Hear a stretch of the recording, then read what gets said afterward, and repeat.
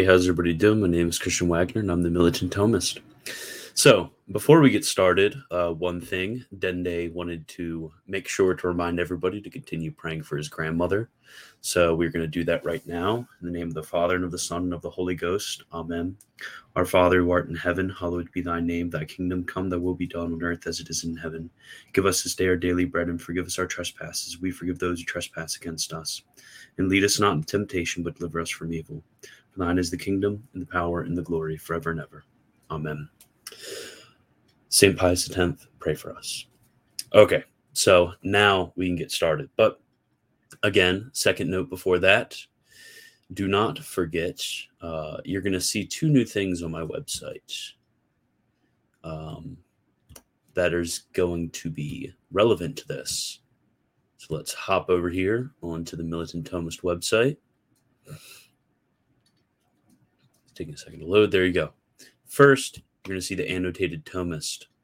So the Annotated Thomist, I come out with daily articles explaining sections of St. Thomas's works, summarizing it, and then also giving notes to all of the difficult terms used in the section. So you could read a section of St. Thomas every single day. Usually I keep it to like 5-minute chunks. So a little taste of St. Thomas every single day to help you build the practice of being able to read them on your own. I thought that was a good thing. And then second, I also now have started offering tutoring. So if you need help when it comes, you just want to sit down for like an hour with me and read through some stuff from St. Thomas and have me explain it to you and ask questions and everything like that, then I can do that. And then I also will also do philosophy or anything really theology related. But that is about it. So let's get right into it. The video we're going to be looking at today is going to be one by Doug Wilson and James White. I'm sure you all are familiar with James White. I don't really need to explain him much. But when it comes to Doug Wilson, he is a famous, prominent, that's a better word, prominent evangelical. He's a Presbyterian. He's kind of in the realm of, like, think for you Catholics, think about it like the Anglo-Catholics of Presbyterians. They do Paedo Communion. They really love traditional forms of education. They pride themselves on Catholicity when it comes to their thought. So as you can see, these two are not exactly alike, because James White is a Reformed Baptist, and as Reformed Baptist as they come, Van Tillian, everything like that. So it is a bit interesting that these two have made friends, because you have Reformed Baptists and you have a Paedo Communionist Presbyterian. But they did come together for this. And if you're not familiar with the controversy, there is a certain group of the Lord Jesus. Yes, so true. There's a certain group of Reformed people now who call themselves Reformed Thomists.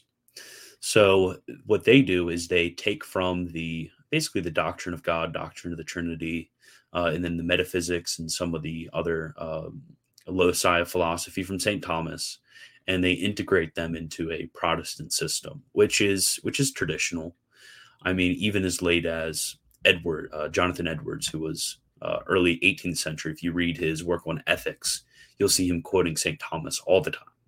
So early reformers were a huge fan of St. Thomas, and the Reformed Thomists, are trying to continue in that school of thought.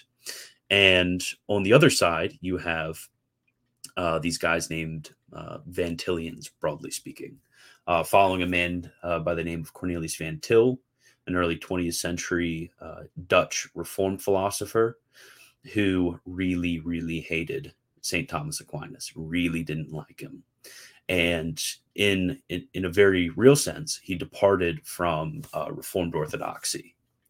So that is kind of the playing field that's going on now. So James White and crew are crying that you shouldn't return to them. And the other guy and the Reformed Thomists are saying, well, no, actually, this is part of our tradition. So finally caught one of your streams live. Good.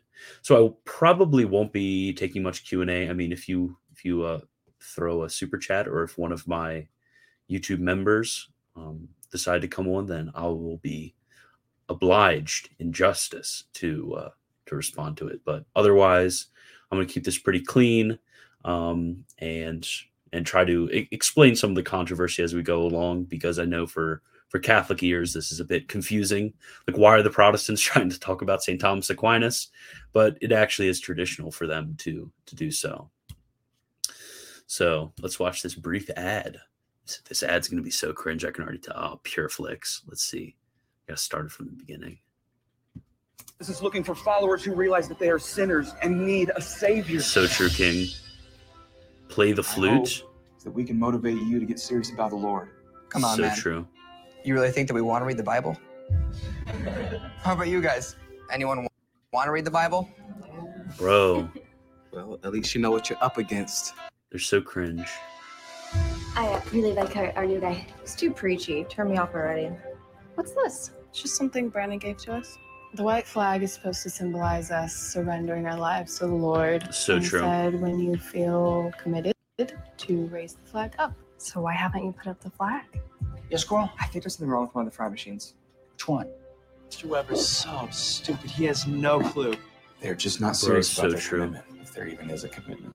Welcome to Okay, yeah, I'm tired of watching that. I'm telling you, those advertisements are so cringy.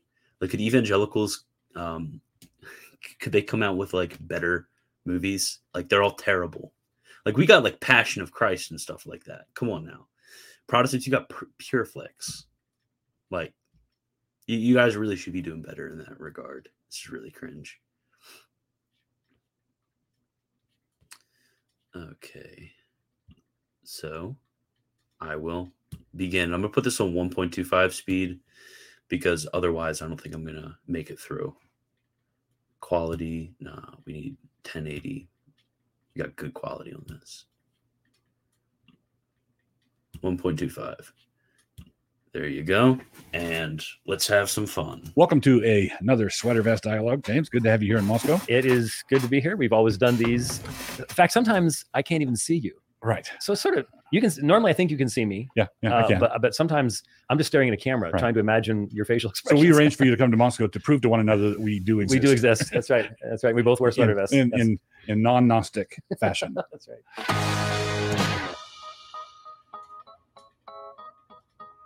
We had lunch today, and we discussed something we wanted to tackle, and we'll see how much time this fills up. There, in recent years, let's say the last decade or so, there's been a strong resurgence in Reformed evangelical circles of Thomism. Right. I don't know if it's fair to say like the last decade. I mean, when it comes to like the translation of Francis Turretin, that was back in the 90s. And then R.C. Sproul has been saying this for a really long time. So I don't know if this is like a fringe group in the last 10 years. I don't think that's exactly fair. I think the historically speaking, the real fringe group are these guys. Okay, and the Thomists in Protestant circles have been around forever. Right. So true. But this is a new and aggressive form of Thomism. I don't think so. I mean, if you read like Owen when he talks about doctrine of God, or really any of those guys when they talk about doctrine of God, it's very clear that when it comes to Trinitarian theology and doctrine of God, that they are hardcore Thomists. Isn't anything there's no moderating force about it. Especially being identified as classical theism. Right. They sort of decided that Thomas's formulations are classical theism, and that the idea is this was actually just simply carried directly into the Reformation. All the reformers just accepted all of this, and therefore, if we really want to be confessional, then we have to go the same direction with these specific definitions of doctrines that honestly a lot of people have probably never even heard of. Right. But they're now being presented as being absolutely necessary for theological orthodoxy. And in Reform circles, and this is especially important for you and I have debated a number of the same people. I still get a little bit of a tick when I think of my debates with Dan Barker and things like that. But we approach these things in very similar fashion, as far as being very much indebted to the thought of Cornelius Van Til, Greg Bahnsen, and hence presuppositionalism is being tied in with this as a universal something to be rejected by the classical theists. So just to be clear. Well, yeah, because when it comes to presuppositionalism, the issue isn't talking about our authorities. Like, yes, obviously we need to talk about our authorities. The big issue comes in when it comes to one, natural law, and then two, when it comes into epistemology. There is a strong like Kantian idealist flavor to a lot of this Van Tillian presuppositionalist thought. So the issue, of course we are going to reject it. By we, I mean Thomists at large, whether Catholic, real Thomists, or Reformed fake Thomists. That was a joke, so don't freak out. So, it's not surprising that there's this tension right there between the two. Here we would say, within the confines of the great historic creeds, you've written a book on the Trinity, the Forgotten Trinity, which is straight up the middle, Orthodox, classic Trinitarian theology. I don't think so. Used to think so until the last few weeks. Until the last few weeks. Well, used to think so, and everybody else thought so. Back in the day. So it was received. When was that published? 98. So, and the thing with James White's Forgotten Trinity is, it takes a very biblicist line, and I don't mean that in a derogative sense, but it takes a hardcore sticking to biblical language and concepts type turn, and that's not the worst thing you can do.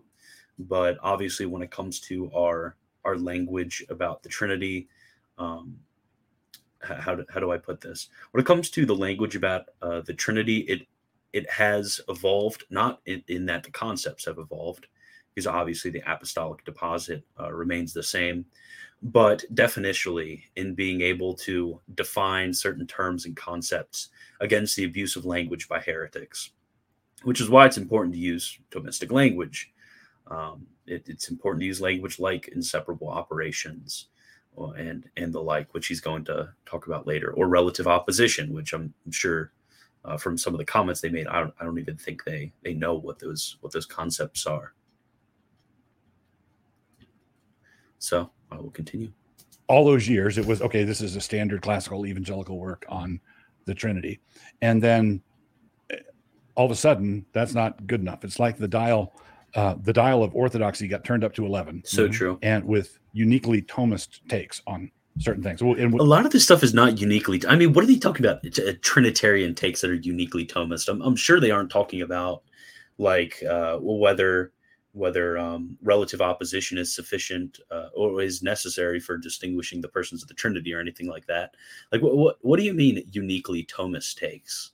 That's like a very odd very odd comment to me, where I can barely think of anything in Trinitarian theology where there's huge differences that these guys would know about among the scholastics. I have no idea what you're talking about with uniquely Thomistic takes. In a minute, we'll get into the specifics of some of that. Right. But I wanted to begin by saying, we're not saying that if you're a Thomist, you have to be heterodox. We're saying that Thomism can't do any claim jumping here, where there's a stream of Orthodox, received Orthodox understanding of the nature of God and so forth, and variations and differences between the Orthodox. Right. And we would have disagreement. We would agree with the Thomists in certain areas. Right. We would both affirm the simplicity of God, for example. Right. Maybe not as deeply as he would think we should. Right. Because we will need to get into that as to exactly what simplicity is and how far you can go with that. Right. But that goes back to the Thomist definitions. So, or we might say strict Thomist definitions. Right. This is also arbitrary. I mean, the Thomists are defining it because what you guys need to understand when it comes to Protestant Orthodoxy, just like we would have a magisterium, they in a certain sense have a magisterium, which is the confessional documents in which they're bound by. All of the confessional authors writing the chapters on the Trinity or the doctrine of God in their confessions would have held to the strict Thomistic definitions. Like I don't know why they're acting like this is some sort of novelty that nobody's ever heard of when it comes to saying that these are the definitions whereby we run by in our confessional documents. It doesn't make any sense. And the embracing of his metaphysics, right? Which I think is also you have to recognize there's a I can never pronounce his last name. I think it's Digsma. I never can. Matthew Pearson one time pronounced his last name to me. There's a good Protestant scholar right now showing that basically it was for the first about 2 centuries of Protestant thought, the metaphysics that were taught in Reformed schools and then also by extension Lutheran schools was basically the traditional medieval ideal of a commentary on the metaphysics or some sort of manual that would teach the same thing that basically St. Thomas would teach. It is really, really weird to see them talking like that there's some like metaphysical weirdness going on with them. No. It's just what, broadly speaking, I'm using Thomistic metaphysics because they would identify Thomistic metaphysics as broadly Christian Aristotelianism. So we're not even to them, Scotist metaphysics is going to be Thomistic metaphysics. So that's the sense in which I'm using it in. Basically, it's just the metaphysics that almost everybody held to during that era. The Cartesians were universally condemned. It's like Petrus von Maastricht. He had the gangrene of Cartesian invention.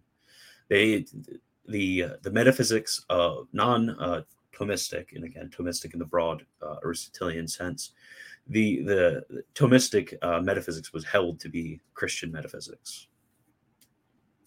Is where one of the big breaking points really is. Which is how, so it's not what he concludes, Thomas concludes, but how he gets there. How he got there. Right. So what's going on with that? Right. So we're not trying to run Thomists per se out of the camp of the Orthodox, but we do want to. And for this initial discussion, I would also like to add how arbitrary all of this is. Like you're 2 guys, like same with me. You're 2 guys on YouTube. Like, what kind of confessionally binding force do you have to make these judgments of, I don't think this or that should be in or outside of the realms of orthodoxy. And I don't think this or that should be the way in which we're defining these terms. Like, why don't you just use the confessions that you were bound by in your ordinations, or if you're Doug Wilson, non-ordination? To affirm and loudly that some of this sectarian insistence on every last one of their definitions is going to be problematic. It's going to be deeply problematic, and it's going to lead to some serious issues in regards, I would say, not only to our fellowship with one another, but also with apologetics, how the kind of answers we're going to be giving. And especially at this time with secularism, it would seem to me this is the time where presuppositional emphasis upon foundational issues is so vitally important. Right. We can't go back to ceding to rebellious man the ground that I think Thomas did cede to the rebellious man. Right. So let's get into some specific areas. How would you take or interpret a strict or hard Thomist approach to simplicity? Okay, well, where we come from here is it's interesting. About 20 years ago, I wrote an article for Ligonier on simplicity, on the issue, and really on monotheism, simplicity. And I defined it then as the doctrine that God is not made up of parts, that you cannot divide the being of God up into different elements and different parts, so that you've got his omniscience and you've got his omnipresence and you've got his love and his mercy and so on and so forth, so that he is a conglomerate where he is made up of multiple different parts. God's being is simple in the sense that it is pure and indivisible. Right. And that's really important. A lot of Christians do misunderstand, thinking that the Son is 1/3 of God and the Spirit is 1/3 of God and so on and so forth. And so that I think most people can understand and can see that this is not just simply a situation of the church outside of Scripture saying you need to believe this. This comes from first order level understanding of what the Scripture teaches about God, the harmony of his attributes, things like that. Right. So most of it. So something I wanted to point out right there. that when it comes to divine simplicity, James White is pointing to sacred scripture. And while certainly divine simplicity is a consequence of many verses in sacred scripture, simplicity can be known by reason. It's not something in which one needs to dive into the scriptures to know. And why that's important is because it comes down to a lot of James White's Van Tillian notion of natural theology and the ability of man to know certain things about God from creation, and not necessarily through special revelation. So that's something which is going to come through time and time again, where he's going to talk about these issues of basic natural revelation, and then he's going to conflate special revelation with those issues and say, well, we can't know, scripture doesn't talk about this or that. But I would respond, it just has to do with the basic concept being communicated when we use the term God, when we use the term divinity. These are the things that we mean by that term, that a being which is self-subsistent, a being which is simple, a being which is indivisible, a being which is infinite. All of these various negative names are things in which we can know by negating certain created imperfections, and then saying that God does not have these things. So very important. These are things that which we can know through natural revelation. But so it's not a case of the church imposing something on the believer that is outside of Scripture. The church is imposing something which is assumed by the scriptural authors themselves. This would go fine, no problem. Yeah. But what is now being emphasized, especially in my circles, since about 2015, maybe a little bit earlier than that, but really starting to get ahead of steam, is the assertion, and this is discussed by people like Turretin. Calvin wasn't big on it, but Turretin and the more Reformed scholastic of the second, third generations, they do discuss these things, obviously. No, Calvin still discussed whether God was with or without parts. So, is the assertion that the attributes of God in God, ad intra is the Latin phrase, that the attributes of God are one and are not to be distinguished. That God does not distinguish internally between his wrath and his love, or his justice and his love, I guess is a better term. Okay. Or between omniscience. His justice is his love. And exactly. his love is his justice. And his love is his omniscience. And his love is his omnipresence. The things that make these things even... Man, you guys are lucky that I'm putting it in for the... Gosh, this is terrible. Okay, let's do this again. Prima pars. Question, I think it's 12. No, question 13. I'll get them next time, boys. Man. So, question 13, article 4. Let's pull that up real quick. If you ever seen me talk about simplicity, you will remember that I always bring up this article because the sed contra just says it all. So, whether names applied to God are synonymous. Interesting. This seems to be exactly what James White is talking about. Whether names applied to God are synonymous. Sed contra, all synonyms united with each other are redundant, as when we say vesture, clothing. Therefore, if all names applied to God are synonymous, we cannot properly say good God or the like. And yet it is written, O most mighty, great, and powerful, the Lord of hosts is thy name. And then I answer that these names spoken of God are not synonymous. There you go. That wasn't supremely difficult. So what James White is misunderstanding here is James White is conflating a real versus a virtual distinction. So a virtual distinction, really a virtual distinction and a nominal distinction. So the virtual distinction is described as a distinction of reason reasoned. And then a nominal distinction is described as a distinction of reason reasoning. So with the distinction of reason reasoned, there's what's called a fundamentum in re. So there's a foundation in the thing whereby we can predicate this distinction. Whereas in the distinction of reasoning, we are merely arbitrarily distinguishing between two things, like can't even think of a nominal distinction, vesture and clothing, for example. But actually, when we talk about God's love and God's justice, God's love is his essence. There's a virtual distinction, precisely a minor virtual distinction, a major virtual distinction. I got the two mixed up. Major virtual distinction between the two. And God's justice and his essence, again, not really distinct, but only virtually distinct. So they're not something which is synonymous. We can still distinguish between the two in our intellects. Can't stay for this, but I'm glad to respond to that video. Thank you. So yeah, this is really bread and butter simplicity right here. To not make the silly mistake of saying that we think that all of the attributes of God are synonymous or anything silly like that. Not at all what we're saying. Not at all what we're saying. Understandable. And for me, one of the important parts, these attributes interact with each other.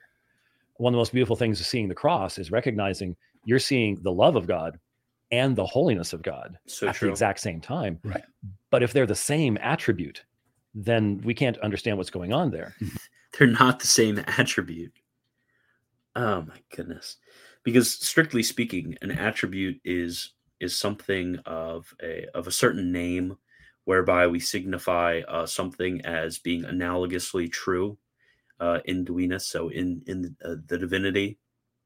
So I mean, how could we say that these various significations are synonymous?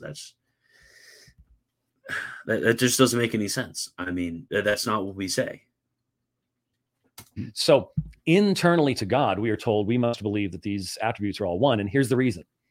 Now, by the way, add extra outside of God, they are different. And we are to distinguish between them. And in fact, we glorify God by distinguishing them. But God doesn't glorify. Right. God isn't glorified by that internally, is basically what's being said. Right. And so here's the problem. When you think about what is being said about the attributes being the same, I can say easily, all the attributes are harmonious. Yeah. They are not parts. But what's being forced on us is we don't stack them up. Exactly. Right. But what's being forced on us is a metaphysical assumption that comes from Thomas, and part of it comes. Oh, it's about to get really bad, boys. So from before Thomas to somebody else named Aristotle. Right.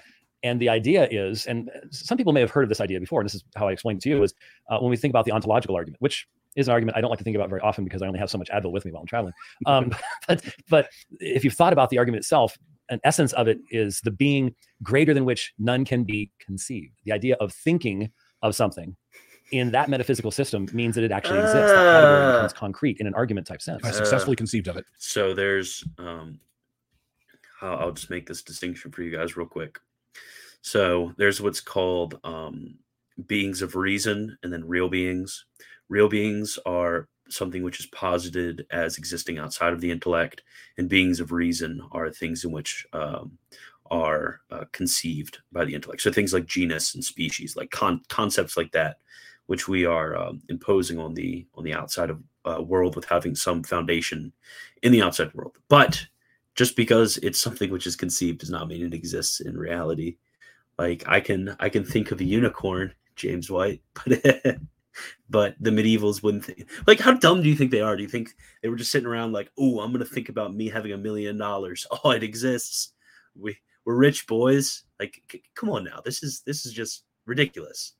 They're making us look like idiots on purpose. Greater than which none can be conceived. The idea of thinking of something in that metaphysical system means that it actually exists. No. That category becomes concrete in an argument type sense. If I successfully conceived of it, then it is that way. And it can be put into the argument as a valid element. Bro, what do they think we are? Like, like some sort of like postmodernist gender theorists. If I think of myself as a woman, I'm a woman. Like come on, this is like they can't honestly believe this is what we think. Like, come on now. This is terrible. I don't think I'm going to make through the whole 40-minute video. I'm going to try.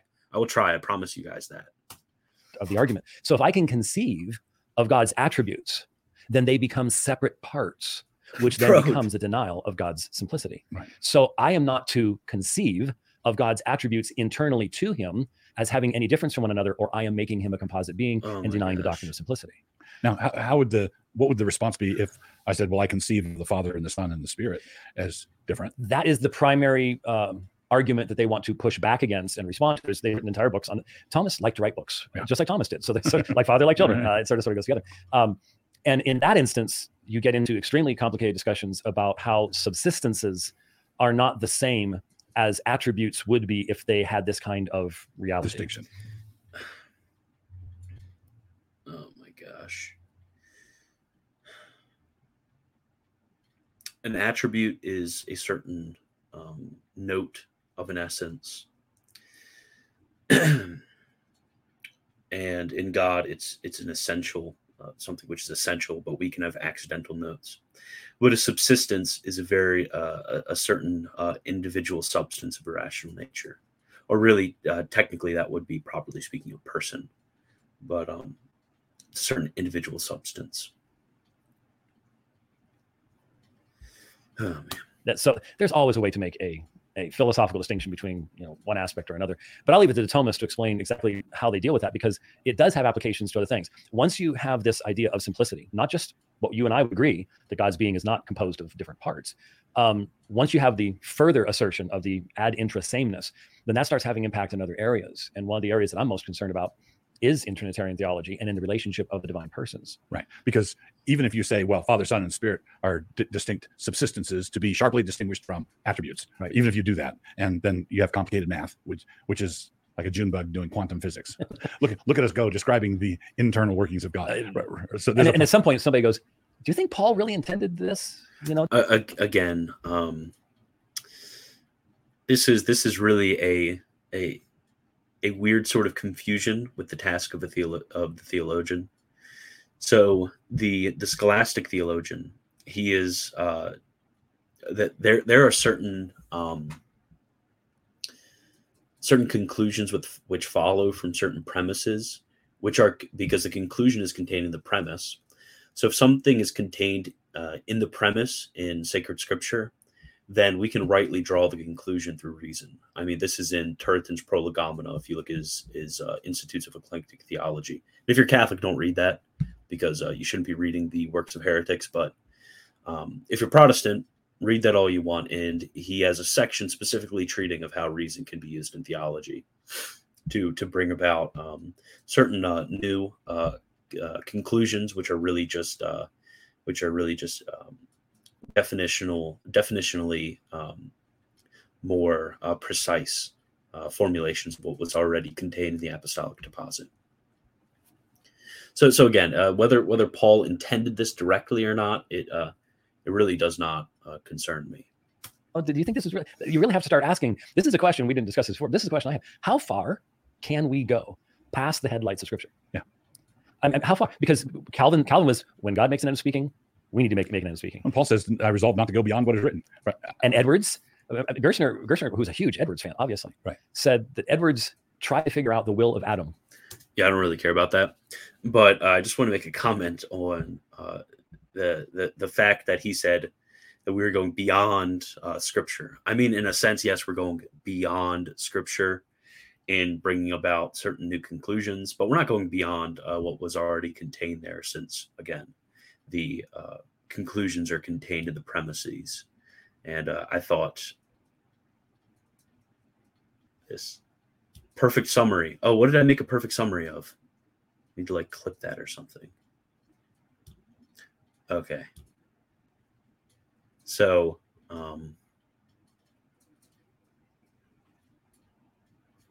yeah, this is basically it. James White will make 20 different distinctions between God's will. Why can't Thomas make distinctions and predications? Exactly. Everybody does it. Everybody does it. Stop pretending like you don't do it. Everybody does. Come on now, dude.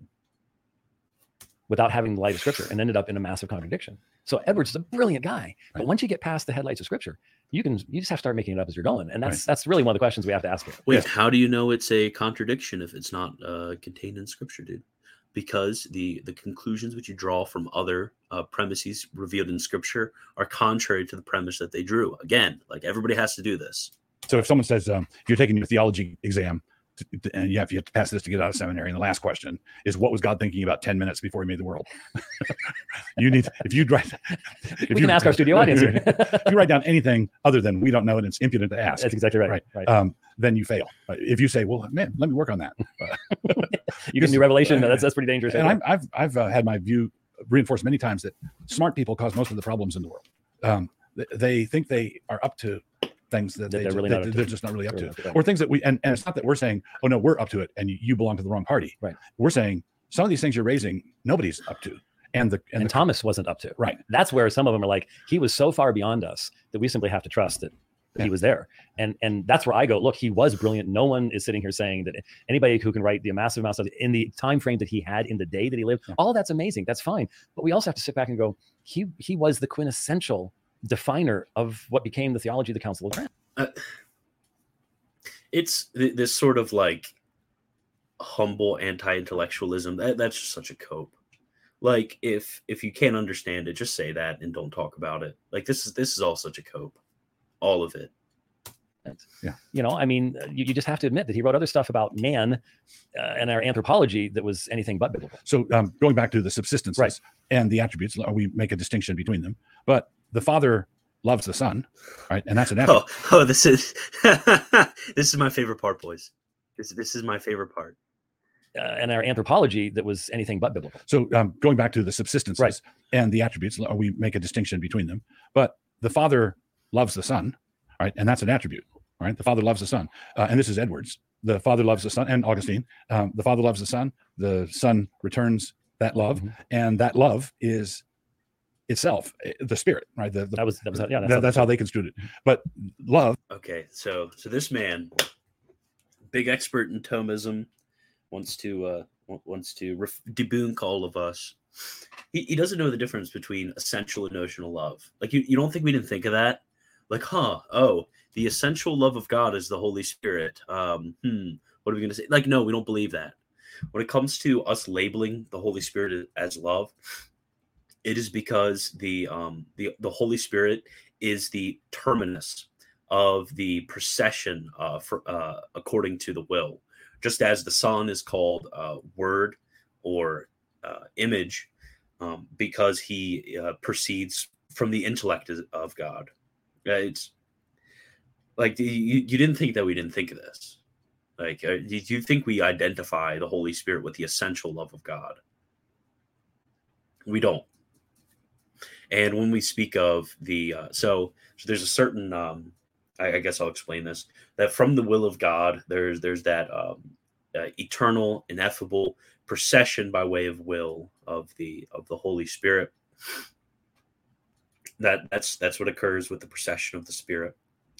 But when we refer to the love of God, we're referring to a certain inclination of His will, not the certain terminus which flows and proceeds eternally from the will. That's completely different things. Completely different things. It's just crazy that he's trying to refute this right now. And it's also very sad that I have to explain what Jonathan Edwards said to a Protestant who likes reading Jonathan Edwards. The love between the Father and the Son is an attribute, right? And if I distinguish, oh my gosh, is saying the Holy Spirit's an attribute? Oh my gosh, I'm gonna need like something to finish this.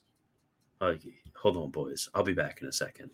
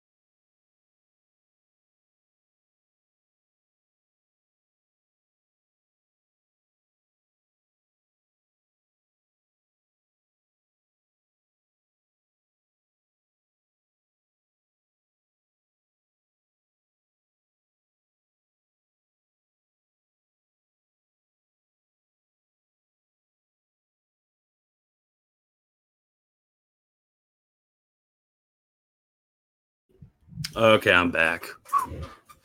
Just needed a little break. Grab myself a beer. So, let us continue now. This has just been brutal. I don't know how I'm gonna make it. Oh man. That's how they construed it. But the love between the Father and the Son is an attribute. Oh my Right? gosh. And if I distinguish, so the Father has wrath toward the Son. What ad intra? If it's all the same, it's Now we're touching upon another concept that again most people have not heard of, but inseparable operations, which flows out of the extended concept of simplicity, and that is the idea. And this is again is what the Thomists are promoting right now. It actually inseparable operations doesn't have anything to do with simplicity. It has to do with the fact that God has one will. That if you deny inseparable operations, you just deny that that God has one will, and you're a tritheist. And that is the idea that ad extra, so outside of God, out in the world, out in the creation, any action of God is the action of all divine persons. Now, on one level, you can go, well, okay, if what you mean by that is that the Son always acts in perfect harmony with the Father, right? No, The that's Spirit not what we always mean acts by in harmony that. with the Son, and that God is accomplishing His decree in everything. That's pretty easy. yeah, amen. Yeah. We can all say amen and go home and sing and do fun stuff. But it's being taken beyond that. This is the problem. It's taking it to one point. Okay, but once you push beyond that, let me just read you one Thomist statement on this very, very issue that gives you an idea. God is And love. this was Joshua Summer that he's reading a tweet. So I don't know why you don't just read like a book or something. Like, come on, you're reading some dude's tweet about this. Like, I mean, if it was the Militant Thomist Twitter feed, I'd get it. But just reading just random tweets you find on Twitter. Josh Summer's a good guy, though. Very smart. Love, and this love is Father, Son, and Spirit. There is no giving and receiving in God from one person to another, because such giving and receiving would imply one person has something the other does not. Therefore, there is no giving of love from one person to another, because Father, Son, and Spirit are the one love, and this love is God. I don't even know how to fully understand what's being said unless the idea is, since God is love, then by definition the persons are love, and therefore you could not add love to love, I guess. Right. At which point I simply say, where is this coming from? If we can't speak as the scriptures speak, we've let something really get in the way, and that's not going to help edify anyone. So if I were talking to a Muslim, and I would, this is also another winner moment. But before that, I'll tell you where it's coming from, and I would have to ask Josh a little bit more what he means, because that could be a troubling statement, as if you're denying that there's eternal processions, but I'm sure that's not what he was doing. I'm sure he's talking about that there isn't this sort of like throwing love at each other and stuff like that. There is an eternal and essential relationship of the donation of essence from the Father to the Son, and then from the Father through the Son to the Spirit. If that's what he's meaning. But what he's saying is there's one essence of God, and love is an attribute of that essence, and it's shared between the three. So there isn't this need to just like, as if you're like passing love from essence to essence or anything like that. In the way, and that's not going to help edify anyone. So if I were talking to a Muslim, and I would say John's confession that God is love, right? Is love, not God is benevolent for the time being to the world, right. But the Muslim has to confess that Allah is inscrutable, right? Allah does not reveal himself; he reveals His will. So right? true. So He reveals His will, and we obey His will. So a Muslim is someone who submits to God's articulated will. The Christian can say, no, when we go up to worship God, the triune God, He is one who the Father loves the Son, and the Son loves the Father, and they've loved each other for all eternity. And there's a lover and a beloved, and a spirit of love between them. And we don't understand it other than to say there must be a lover and a beloved, and it's real love. And it can't be less than the love that we experience. Right. It has to be greater than that. But if you blur it all together such that it's all the same, you've got Allah. Right. Yeah, I would hope at least our Thomists would not have the other aspect. What are you talking about? I'm so confused right now. What is he talking about? Like, what is he going on? This is so hard to listen to. Not your commentary. Thank you. Can I get on this? I'd also like to roast. Oh yeah. John Fisher. Sorry it took me so long to respond. I'm gonna send you the invite link. This is just brutal. Alhamdulillah, we are Muslims, Wagner. Oh my goodness. The Allah argument. Oh, the Richard of St. Victor argument. I'm actually not familiar with that's what he means by it. John Fisher, how's it going, my dude? Not too bad. You got me at a good time. I got home from work just like 40 minutes ago. Long time no see. I know. I know. Well, I just came in here because I can't wait to roast these Calvinists. Yeah. And tritheists, apparently. Oh yeah, this is just. I mean, this has been painful, right? This has just been like, it just pains me to watch this video. I would not subscribe to everything. I would not subscribe myself to Thomism because I am not smart enough. I'm not smart enough to say and well read enough to say I can agree or disagree with St. Thomas. I would say that I have not assented to it, but I would say a lot of this stuff I do assent to. Yeah, I don't assent to without at least consulting what Thomas and Thomists have to say and considering their side as they formulate it. So I have a lot of respect for the school of thought. Yeah, because I mean the way that the Leonine revival of Thomism basically worked is they were like, okay, this is how I try to explain it to like, because on the one hand we can't say that that like it's completely inadmissible to be anything but a Thomist philosophically speaking. Right. But on the other hand, we have to say that there's something special about St. Thomas and his thought. So the church defers but doesn't bind us when it comes to the thought of St. Thomas. So yes, this is really a very intense strike against us. We can't just sit here and be like, okay, James White, we're just gonna let you say that because we think of something. Because we think of something that it exists, like apparently that's what St. Thomas taught. What? Yeah. In any case, Thomas's work. Like I'll say this much: St. Thomas Aquinas' thought is still really well regarded today. There are still defenders of many, if not his arguments, then reformulations of his arguments. Yeah. Heck, you can even today. I thought of a way of formulating the fourth way using just modern, more rationalistic notions like the PSR and things like that from the Enlightenment rationalists, as opposed to the more Aristotelian philosophy of Aquinas.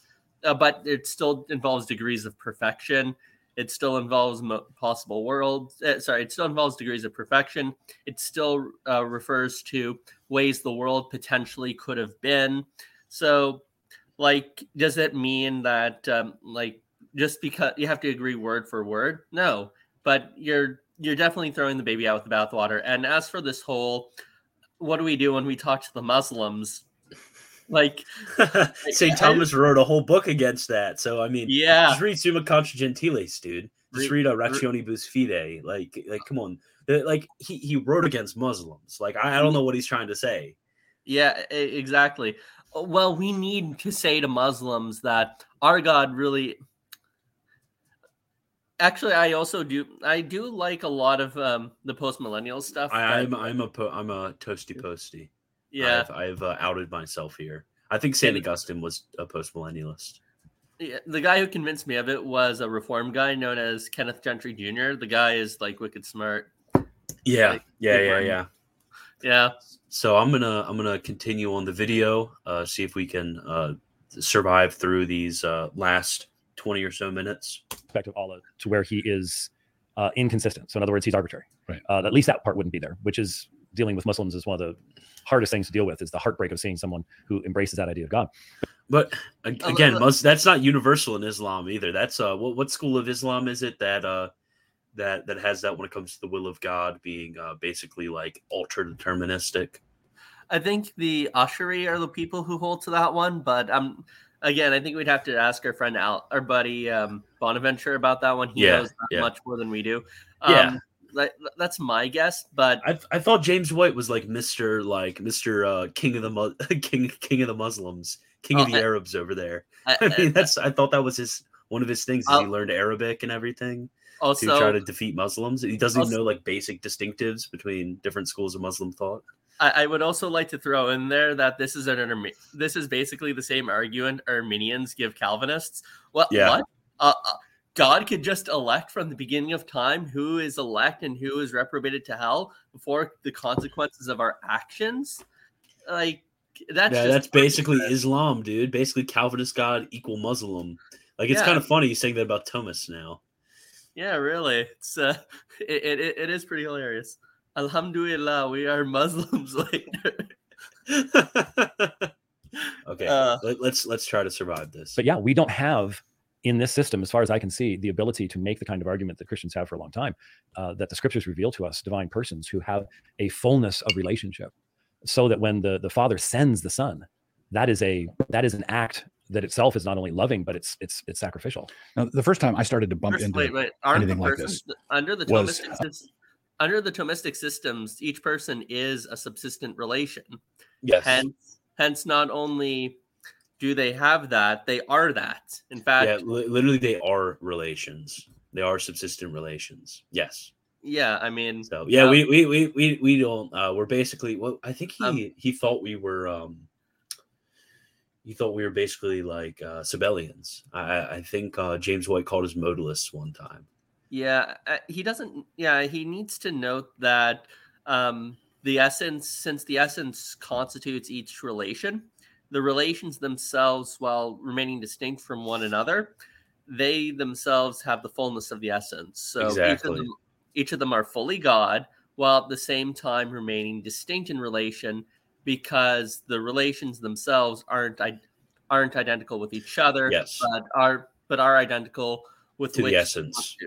Yeah, and by identical, we're glossing that there's still a virtual distinction between the essence and then each one of the persons. But as St. Thomas notes, when you have X being virtually distinct from Y, and then Y virtually distinct from Z, X is actually really distinct from Z. Like if we think about a certain motion, and then we think of action and passion, action is only virtually distinct from the motion.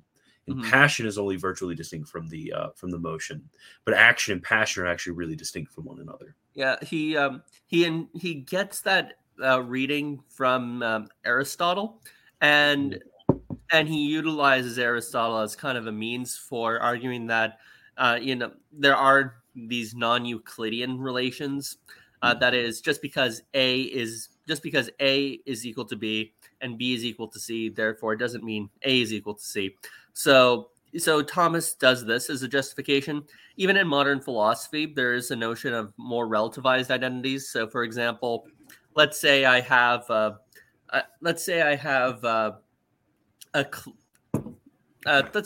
this piece of wood here. It's fashioned right now into a drumstick, and let's say I take this wood, the exact same area, and I fashion into something else. I could say that the drumstick is the same as the wood, and the wood is the same as whatever it's later going to constitute. But it doesn't mean the drumstick is going to be the same as what the wood later constitutes, because they're two different things. God is just simultaneously constituting three relations that are just not identical.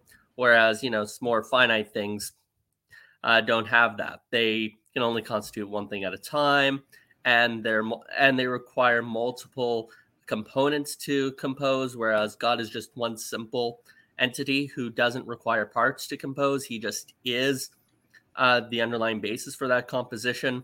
That's the main difference here. I'm not butchering Thomistic philosophy here, am I? No, you're good. You're good. Okay, cool. It's sacrificial.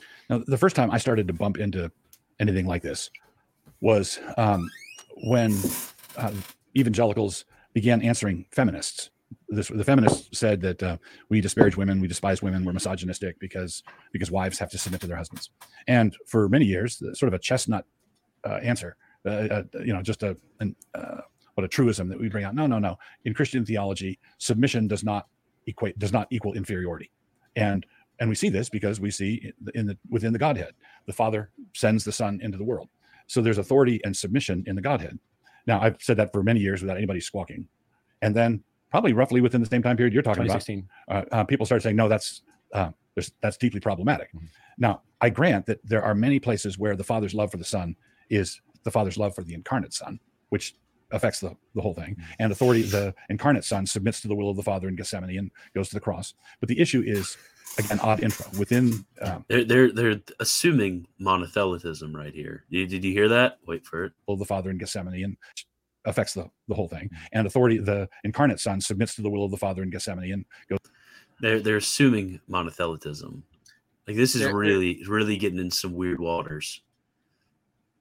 When your Trinitarian theology gets muggy, soon your Christology gets muggy.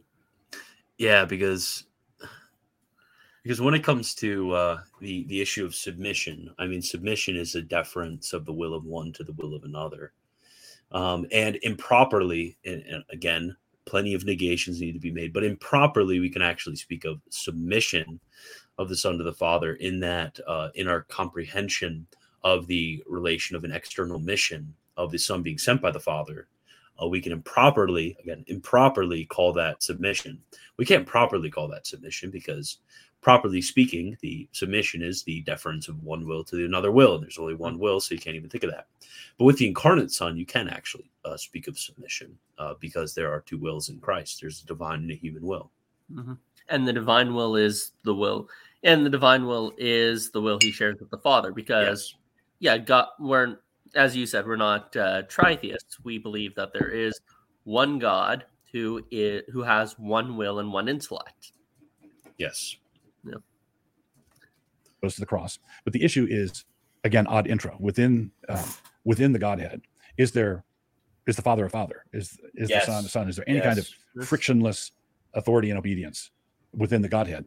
And we would point to that and say, no, we confess that the Father and the Son and the Spirit are equal, fully equal, and all one God. We affirm the simplicity of God, and yet the Father sends the Son into the world.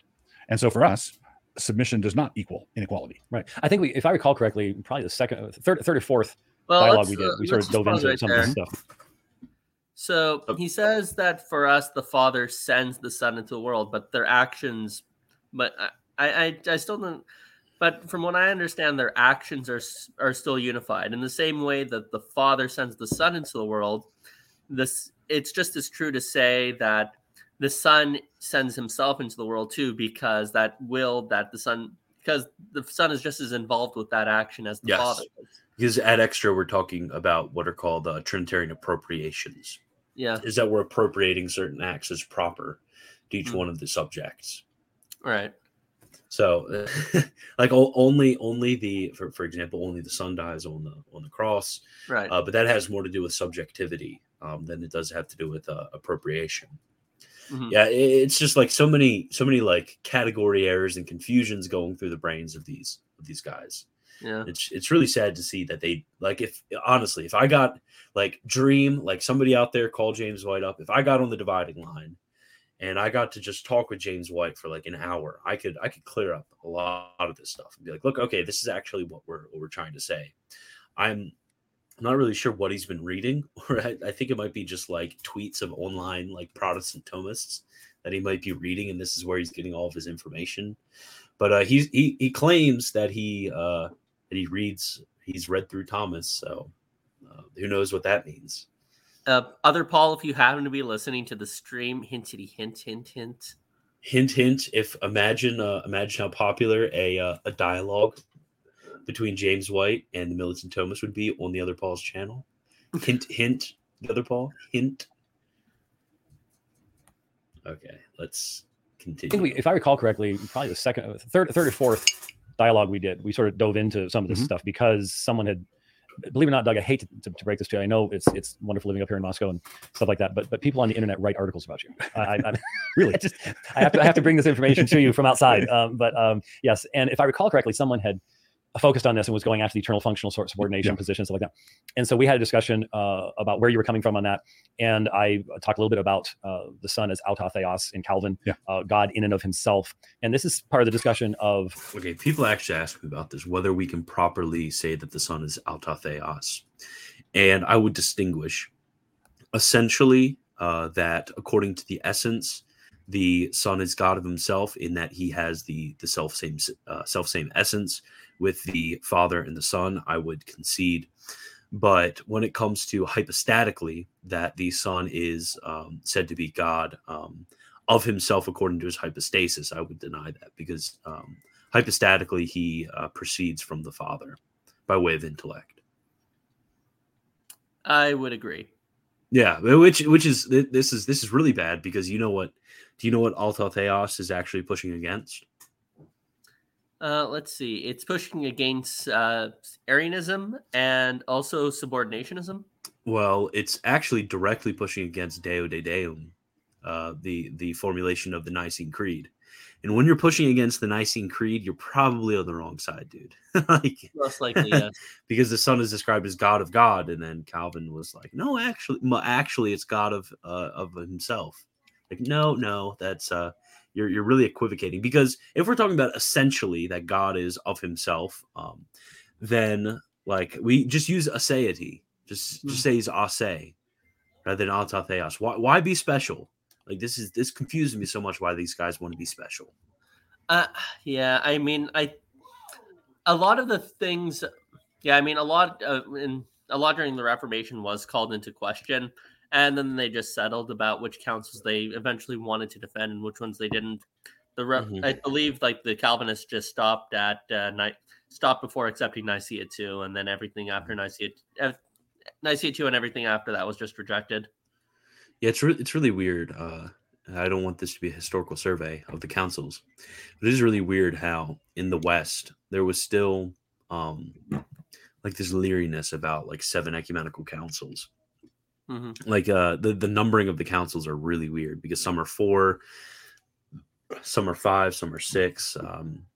They really disagree amongst themselves, and they're also like affirming the Trinitarian affirmations of Lateran 4. They're actively defending Lateran 4 in that sense, and then in other senses they're denying Lateran 4. So it's really kind of a huge mess of how they're going to view the magisterial authority of the church prior to the Reformation. It's very arbitrary. So I mean, when you say that the councils may err, there's really no stopping which ones you believe will err. Yeah, I do. Yeah, I mean, that is a tough one to follow. You just basically at that point have to select your councils and then just say they're biblical by going back to the Bible. Yeah, it is really weird how they're making these very strange judgments when it comes to like how they're defining orthodoxy. We see that's a huge problem because in earlier times, Protestantism didn't have too huge of a problem when it comes to defining orthodoxy, because they had magisterial authority.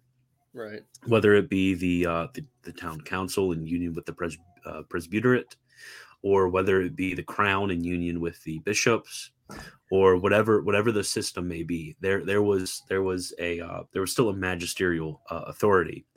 But after the collapse of the great magisteriums of Protestantism and the rank pluralism that came in after that, you really don't have a binding magisterium. Yeah, no, I would agree. And then they're just, because in these councils, papal primacy is clearly asserted, like Philip the legate at the Council of Ephesus. I'm telling you, Council of Ephesus goes hard. That was something which was eye-opening for me. It's just because something I wanted to do right when I started researching Catholicism is I just wanted to read through very carefully the acts of the 7 ecumenical councils, and I came away from that like very shocked about how papist a lot of them sounded. Yeah. Okay, I'm going to continue the video. The relationship of the divine persons, as far as does the Son receive his true deity at second hand, in essence, from the Father. And there were certainly people, Christians in the past, who would say, since it's an eternal act, it doesn't necessarily result in subordination. And Calvin said, no, it will necessarily result in that. And he was willing to go against really what was a popular post-Nicene orthodoxy. Was Nicene? He sort of Nicene. How could you say that the Son is not God of God and say, oh, it's post-Nicene orthodoxy? God from God, light from light, very God of very God, begotten but not made, of one essence with the Father. Even the word begotten, Yeah. Even the word begotten is actually a word that results from an active action of the Father. Yeah. It's the reason why the reason why it's not causal is for two, in the way we think of it, is for two reasons. Yeah. One, it doesn't result in a temporal effect, namely the creation of the Son. Two, it's a necessary action of the Father. There's no possible state of affairs where the Father isn't begetting the Son, unlike the creation of the world, which God could or could not have done. And the third reason is it's an act that's internal to God. It's not an act that's external to God. It's something God always does because it's an activity he bears in relation to himself. That is, in essence, he eternally constitutes the Son in relation to his own divine essence. Thomas talks about this in chapter 1 of Against the Errors of the Greeks. Mm-hmm. He's going to say that there's three distinctions that we make when we use the word cause, because usually the Latins, when we speak about this, and this came up at the Council of Florence and was debated hotly, is that we use the word principle. They use the word cause, but actually we mean the same thing about it. Because first, we don't mean cause by any formal, material, or final sense, but only of an originating cause, kind of like as we would think of as an efficient cause. But we negate the fact that there's a diverse essence between what is the cause and what is caused, and then then we deny also that the Son is made, and then we also deny really where does he cover this? Yeah, we're denying diversity between the origin and then what is originated or caused and what is caused. Yeah, it's think of it like this: God is eternally reflecting upon himself. Like that is a relationship he bears to himself. Just because he's thinking about himself doesn't mean that he is created because he's the subject of his own thought. It just means that is the relationship he bears to himself. And it doesn't mean that the object of his thought is any less divine than he is. Oh no, Corey got me. I meant against the errors of the Greeks, not against the Greeks. But by the Greeks, he's talking about the contemporary Greeks of his day. But interestingly enough, this work isn't really against the errors of the Greeks. It's really explaining what the Greek fathers were saying. It's really weird why it's called Against the Errors of the Greeks. Do you think it was titled after his death? Probably. I mean, a lot of his works were. Yeah, that could be it. Okay, I'm going to continue. Corey, you're probably having Tourette's right now listening to James White talk about Thomism. Before Socinianism really took off, that kind of stuff was coming, and in a sense was pushing back against it even before it made expression, which is helpful. It's useful. Right. But so much of this, again, takes us back to ultimately what is our filter that we are going to use in talking about these very challenging issues. Are we not in a situation where we have what Scripture teaches? Scripture teaches us there's one God. Scripture teaches us that there are three divine persons who communicate with one another, distinguish one another. Even when Jesus says in John 10:30, I and the Father, it's a plural verb. We are one. It's not I and the Father is one. Yeah, because with pronouns, it's going to be referring to subjectivity, which is going to have to do with hypostasis and not when it comes to it. So of course it's going to be different subjects are being referred to in a certain sentence. It's going to be a plural verb because they're different subjects, although they're the same essence. Exactly. But when you get to names, however, it is singular. So for example, go into all nations, baptizing them in the name singular of the Father, the Son, and the Holy Spirit. That's interesting. Yeah, because it's really weird. I was trying to explain this to somebody because people really get caught up on why the New Testament refers to the Father. But it seems like the New Testament refers to the Father solely as God, which does occur in many instances. But the reason behind that is we usually think of God in the term of an essential name, So something which is denoting the essence, which is singular. But actually, in the New Testament, God, and it's the same with Lord referring to the Son, they're nominal. They aren't essential. So we're actually signifying a certain name of one of the hypostases rather than the essence as a whole. It's very interesting when it comes to that. So when it comes to name, okay, give me 1 second. All right, and apparently I have hijacked the whole show right now. If anyone wants to make a comment here, I will try to interact with it, but I cannot put your name on the screen. Okay. Let's see. Oh, I love this one by Neon Peon. James White thinks Thomistic divine simplicity is beyond scripture, but presuppositionalism is it. That's pretty funny.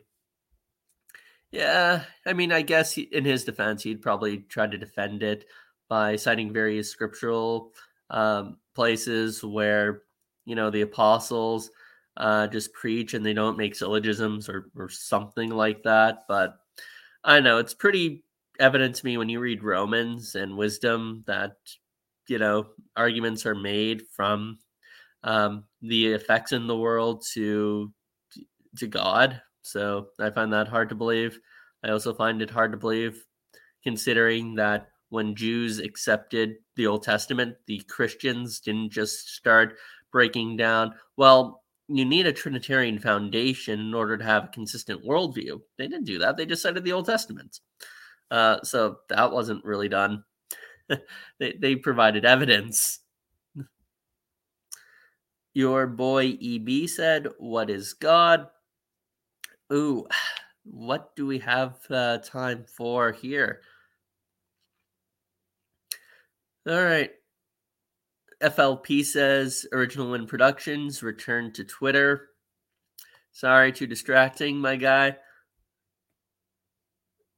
All right. Athanasius said, should I take a deep dive to St. Thomas or Bonaventure's theology first? I would go with, as someone who likes Bonaventure, I would still say St. Thomas. Mostly because it's for three reasons. One, it's out of all the Catholic philosophy that it's most familiar with by both opponents and by proponents of the church's theology, Thomism would be the most familiar with. Secondly, a lot of people, whether they agree or disagree with Thomas, have to engage with him anyway as Catholics. And thirdly, we always have to defer to him ever since the Leohine and of course Pope Pius IX's resurrection of Thomism. Let's see here.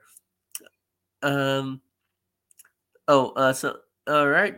The threatened swan says his excuse would be, unlike RC's, he uses language similar to the scriptures, but they matters less than if it's the same essence. FLP says new YouTube video when? Okay, I'll consider that one. Excuse me, my guys. I also have to go. Christian will probably be back before I am, but just let him know that I will return in like a couple minutes if he's back.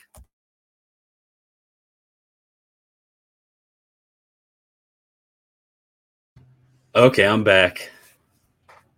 Oh, where'd John Fisher go? Oh, man.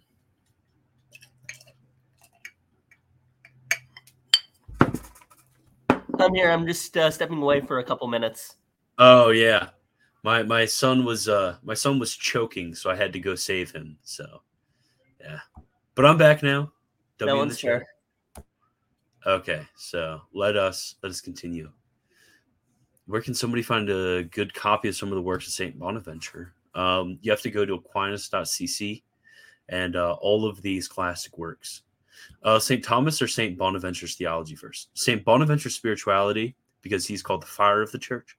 St. Thomas's theology, because he's called the light of the church. Okay. What is God? Self-subsisting being. Okay. Dad to the rescue. Yeah, my wife just comes like barging in the room and saying like, I need you right now. And I'm like, oh man, what's going on? And then I run in there and my son's like choking. And then I went and I just pop, pop, pop right in the back, and he was all fine. Coughed it up. So just had to save a life real quick. Don't worry about it. Just another day. Okay, let's continue. And the Father, we are one. There, John is especially extremely careful to make sure those distinctions are there. And then we have the equality of the persons. We have the Father being identified as Yahweh, and the Son being identified as Yahweh, and the Spirit's the Spirit of Yahweh. And so we have this biblical data, and the church has had to go out into the world. We have to answer the questions. We had to answer the questions of Greek philosophy. Mm-hmm. But I think most people who read much in the early church recognize that there was conflict even then. Right. I mean, you've got a Justin Martyr. He never took off the philosopher's pallium. He wore it even as a Christian to his death. And you can see the deep influence of Greek philosophy in his formulation of Christian theology. And you got Tertullian going, what does Jerusalem have to do with Athens? That's a phrase from Tertullian, but I mean, if you read his Apologia or his De Anima, you clearly see that he was a synthesizer of Greek philosophy. Everybody was, and it was pretty universal throughout the early and medieval church that the gospel was preceded by philosophy. As a certain preparation, that they were going to kind of raid the Egyptians like they would the philosophers. And he's seeing that. And so this tension, it's nothing new. Yeah. The problem is that when we don't read church history, we think it's new in our day. And we one of the things I've noticed, we've had these tensions forever. And if someone accepts Nicaea and Chalcedon and say, yes, and no funny business, I accept it the way they spelled it out. When you say, here I... Except when it comes from Christ being God of God. This is where I am. And let's say I use the argument that I used on the Son submitting to the Father being sent to the world. Also, a parenthetical comment here. Advice to people who name their positions things like subordinate, eternal functional subordination. Yeah. Why don't I come up with some new Trinitarian and say this is the real Nestorianism? right. You don't want to name market it. Well. Yeah. Look, no. Subordinationism is a classic heresy. It's a straight up heresy, and you shouldn't call what you're doing by that name. It doesn't. You're not helping anybody. So if someone said, "Do you believe eternal functional subordination?" That's not my terminology. That's not. We shouldn't be. I don't think we should be messing around with that sort of thing. Mm-hmm. But we should also recognize that we need to take off our shoes because we're walking on holy ground. We're walking on holy ground, and we're talking about things that are way above our pay grade. And so we want to do it with humility and grace. And if a Christian is within the boundaries of the creed, I want to. Let's say I'm talking to again, just completely arbitrary when it comes to how you're speaking of orthodoxy, because they would say, especially when it comes to your Trinitarian theology, that you are not within the creed, within the bounds set by the creed. They would say that you are actually outside of it, and you're saying, no, we actually I'm within it, and they're like, no, you're outside of it, and you're like, well, actually, we just need to do this with humility and grace, and inside the bounds of the creed, and everything like all of this is just so silly. To a Thomist that I consider to be orthodox, he's going to say some things that make me nervous, right? Which is why they should just follow their respective confessions, which neither of them do. Talking to a Thomist that I consider to be orthodox, he's going to say some things that make me nervous, right? And I say, you're making me nervous, man. But being made nervous, you're leaning a little bit too far this way in the canoe, doesn't give me the right to push him over. Because I'm going to go over it in the rest. Because I've seen sort of in this recent stuff, if anybody does any kind of yeah-butting or pushing back on this hard Thomism, it's like you're a heretic. And you're either a benighted evangelical who doesn't know anything, part of the great unwashed multitude, or if you're a Bible teacher, then you're a heretic. What's worse is if you. I've never heard any of these guys calling James White or Doug Wilson heretics. I mean, they should, but that's a discussion for another day. Part of the great unwashed multitude, or if you're a Bible teacher, then you're a heretic. What's worse is if you teach church history and you actually happen to know something about Thomas, now you're a knowing heretic. Right, bro, please stop pretending. Like that's such a cope right there. Say that you're some Thomistic scholar. Like, get out of here. You're the type that needs to be tied to the stake and get the kindling out, type of situation. And that is nobody's an expert in St. Thomas. Even Father Reginald Marie Garrigou-Lagrange said, the Summa is for beginners because we will all perpetually remain beginners in the school of St. Thomas. So you're not an expert, dude. Get out of here. That is the situation. If someone, look, I hope everyone hears what we're saying. I don't have any problem if you read Thomas. I commend you on your ability to plow through some pretty rough stuff. I mean, but at the same time, I've spoken with Reformed scholars, I won't use names right now, who have said things like, of course I've read Thomas, but it was one of the most soul-starving experiences of my life. Yeah, because in order to enjoy Thomas, you have to have the Spirit, which enlightened St. Thomas. Like the soul sucking experience. Come on now. The Summa is glorious, beautiful, rich. It's the fruit of one of the most contemplative and spiritually vigorous men ever to exist. Like if you read about the life of St. Thomas, you're not going to come around thinking he's some heady intellectual who wasn't concerned with piety. That's just no. It did not encourage me. It did not reveal things. It did not encourage me or reveal things to me. Wow, bro. So cool. Now, is it right? Soul-starving experiences in my life. It did not encourage me. It did not reveal things to me. It was something I had to do because it was part of my scholastic requirements to be able to do so. And so the other side, though, it really, let me just give you an idea. A fairly well-known scholar recently made the statement that our received doctrine of the Trinity continued to develop. Now, you mentioned Nicaea and Chalcedon. Let me just throw out, we're talking about the creeds of those councils. We are well aware of the fact that those councils in their canons and decrees said things that we would never ever agree with. And the vast majority of people I know of who proudly say, oh, I've never read those canons and decrees themselves. That's been one of my experiences. But he made the statement that Nicaea, Chalcedon, and the process reached its final completion in the 1200s with Thomas. Unironically true. Okay. And so from their perspective, and this was something you and I did discuss, it's not that Thomas is orthodox on the Trinity. It is that Thomas defines the orthodoxy of the Trinity. Right. And there's two very different things at that point. Yeah. And I think it's dangerous to push all your chips on an issue like this onto one man. He was made a doctor of the Roman Catholic Church shortly after his death, but doesn't have that position for us as Protestants. You can have someone a stalwart like Francis Schaeffer who pretty much blamed everything wrong with the modern. Oh yes. Honestly, some of the most glorious reading is the first 5 questions of the Prima Secundae on Beatitude. That is some of the best reading you'll ever get. That section of the Prima Secundae. So good. So good. There you go, folks. James White just admitted he departs from the ancient faith by rejecting the councils. The Summa is better than anything a reformed person could write. So true, King. So true. So where do Protestants get their idea of heresy from? That is the non-classical Protestants, at least. Basically, what they would say is heresy is anything which denies an essential of the faith. But again, like what denies an essential of the faith? Exactly. That was a good face from White. Oh yeah, he makes faces. According to the Diamond Brothers, he's demonically possessed, which... To be fair, everyone who disagrees with them is also demonically possessed. I can't wait until they come out with a video about me about how I'm demonically possessed. Yeah. They're going to probably make fun of... I don't know. They're probably going to find some secret about you and expose you for something that's super minor. I'm trying to think what secrets they would expose me for, because I don't have many secrets.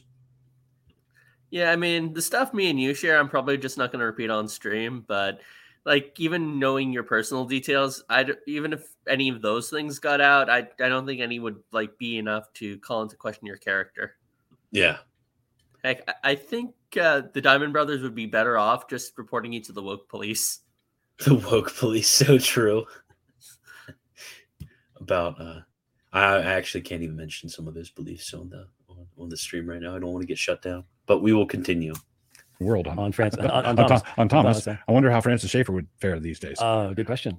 That's where I really do see a connection here between the rise of a strong Thomism amongst the Reformed and a rejection of Van Til and of the presupposition. Yeah, exactly. That's the whole point. Wherever you put him in there was pushing the same kind of concepts and kind of. Well, Schaeffer was. I wanted to point something else we about touched Van on. Til. Maybe we could. Yeah. What about Van Til?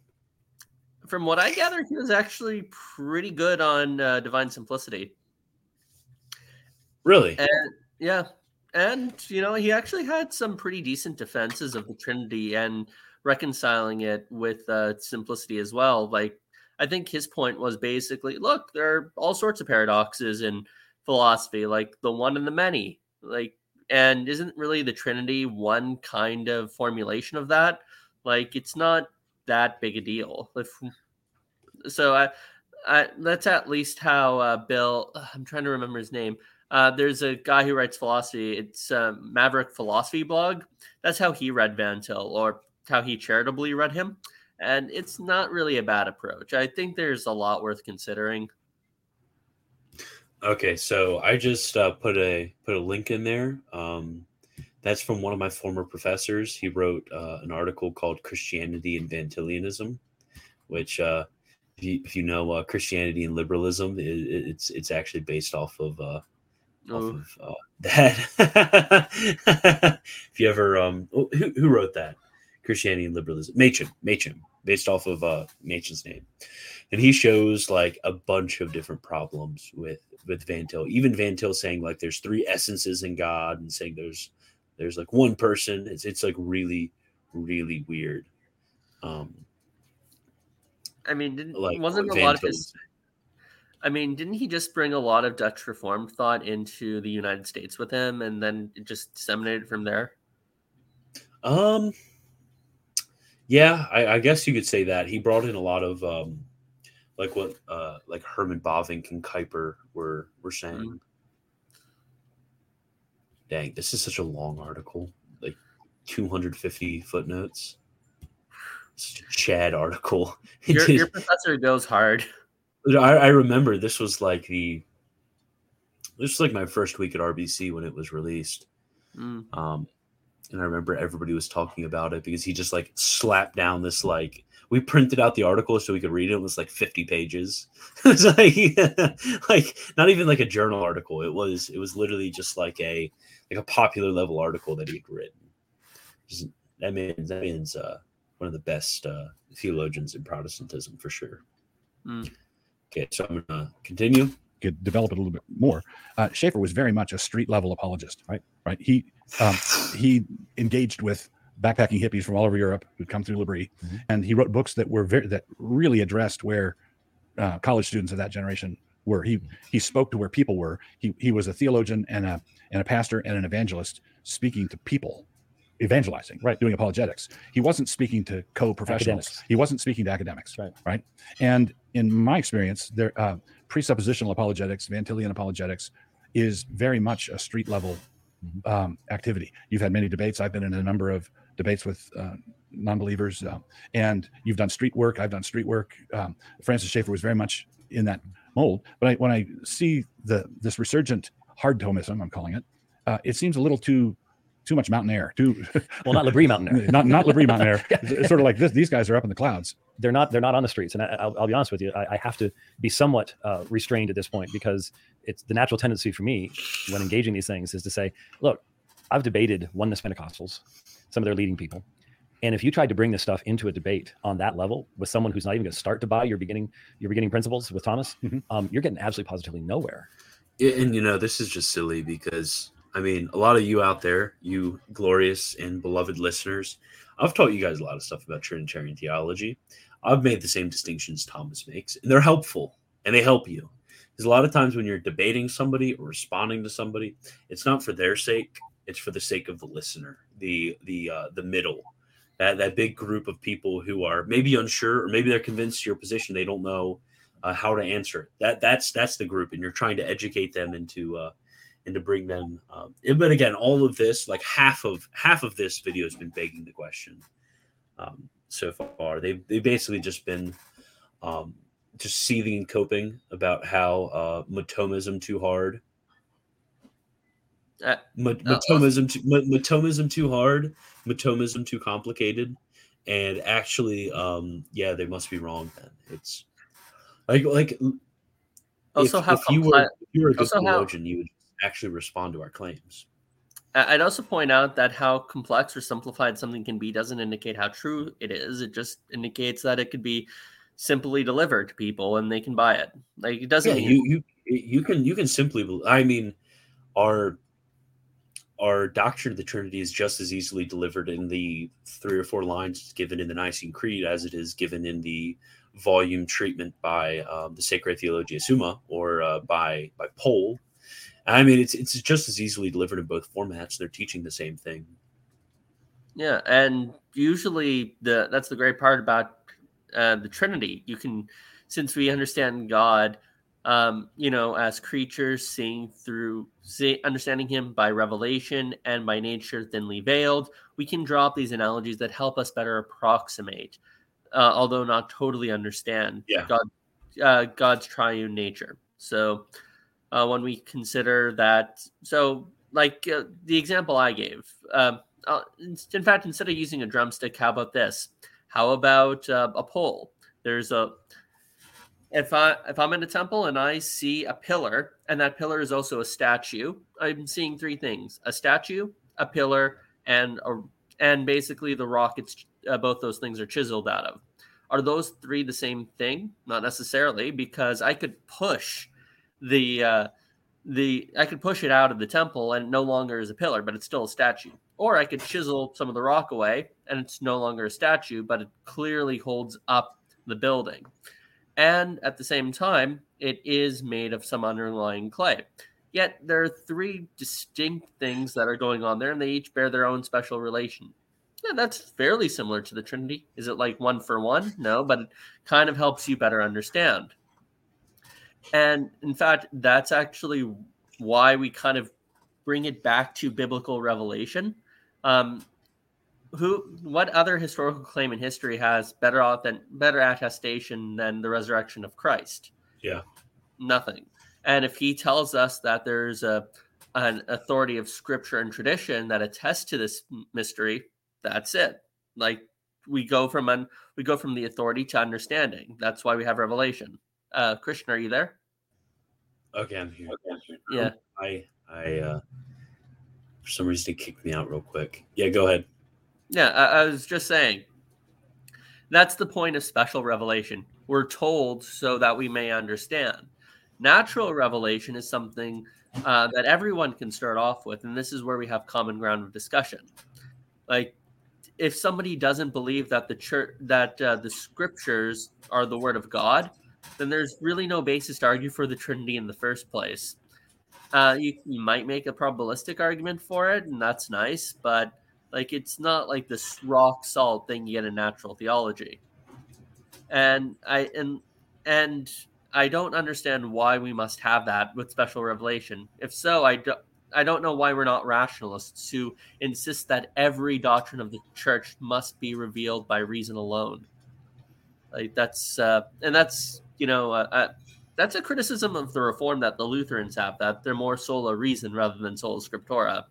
And I think it's like arguments like this which kind of vindicate that accusation. Yeah. Okay, let's keep going. Only got 9 minutes left. Let's hope we can survive.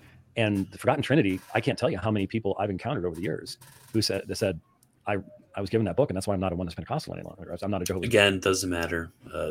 Deal with the content of our claims. I'm not a Mormon anymore.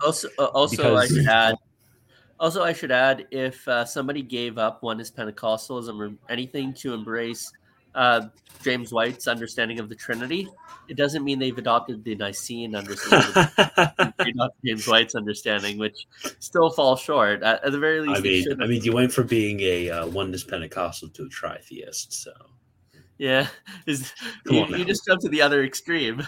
Exactly. Yeah. What I presented in the book was I'm a biblical Trinitarian. Right. I believe in the doctrine. So true. I'm a biblical Trinitarian too. Thank you. Read St. Thomas's commentary on the Gospel according to St. John. One of the best expositions of the Trinity ever written. The Bible forces me also to believe. I'm not sure if you've ever seen. I should also add that the Bible itself attests to the fact that the Father eternally begets the Son. That's why so the true. Son is. Yeah. Yes, the only begotten. Like the only begotten. And I don't. This is terrible. We don't actually have a paper Bible sitting in front of us. I'm not sure if you've ever seen a presentation where I say, I'm going to show you right now where the doctrine of the Trinity is revealed in the Bible. And I opened the Bible up to the end of Malachi, the beginning of Matthew, and I say, see the gutter here? There's where the doctrine of the Trinity is revealed. And most people sit there going, I'm not going to research it. I'm going to show you where the doctrine of the Trinity was revealed in the Bible. Oh, I can do that too. Okay, let's find it. I wonder if you're going to go to the same page I want to go to. Okay. Page 1, Genesis. Oh, I wasn't going to go there, but next. I mean, like, come on. I am a firm believer in the fact that Genesis 1 is talking about let us make man in our image. It's talking about the Trinity. Or is that Genesis 2? Oh no, that wasn't. That was in Genesis 2, I believe. Yes, exactly. St. Thomas was a Bible scholar before he was a philosopher. That's true. That's his strongest point. That's why he's better than Scotus, inshallah, because he was. Because did Scotus write any commentaries on sacred scripture? I don't think he did. I can't recall.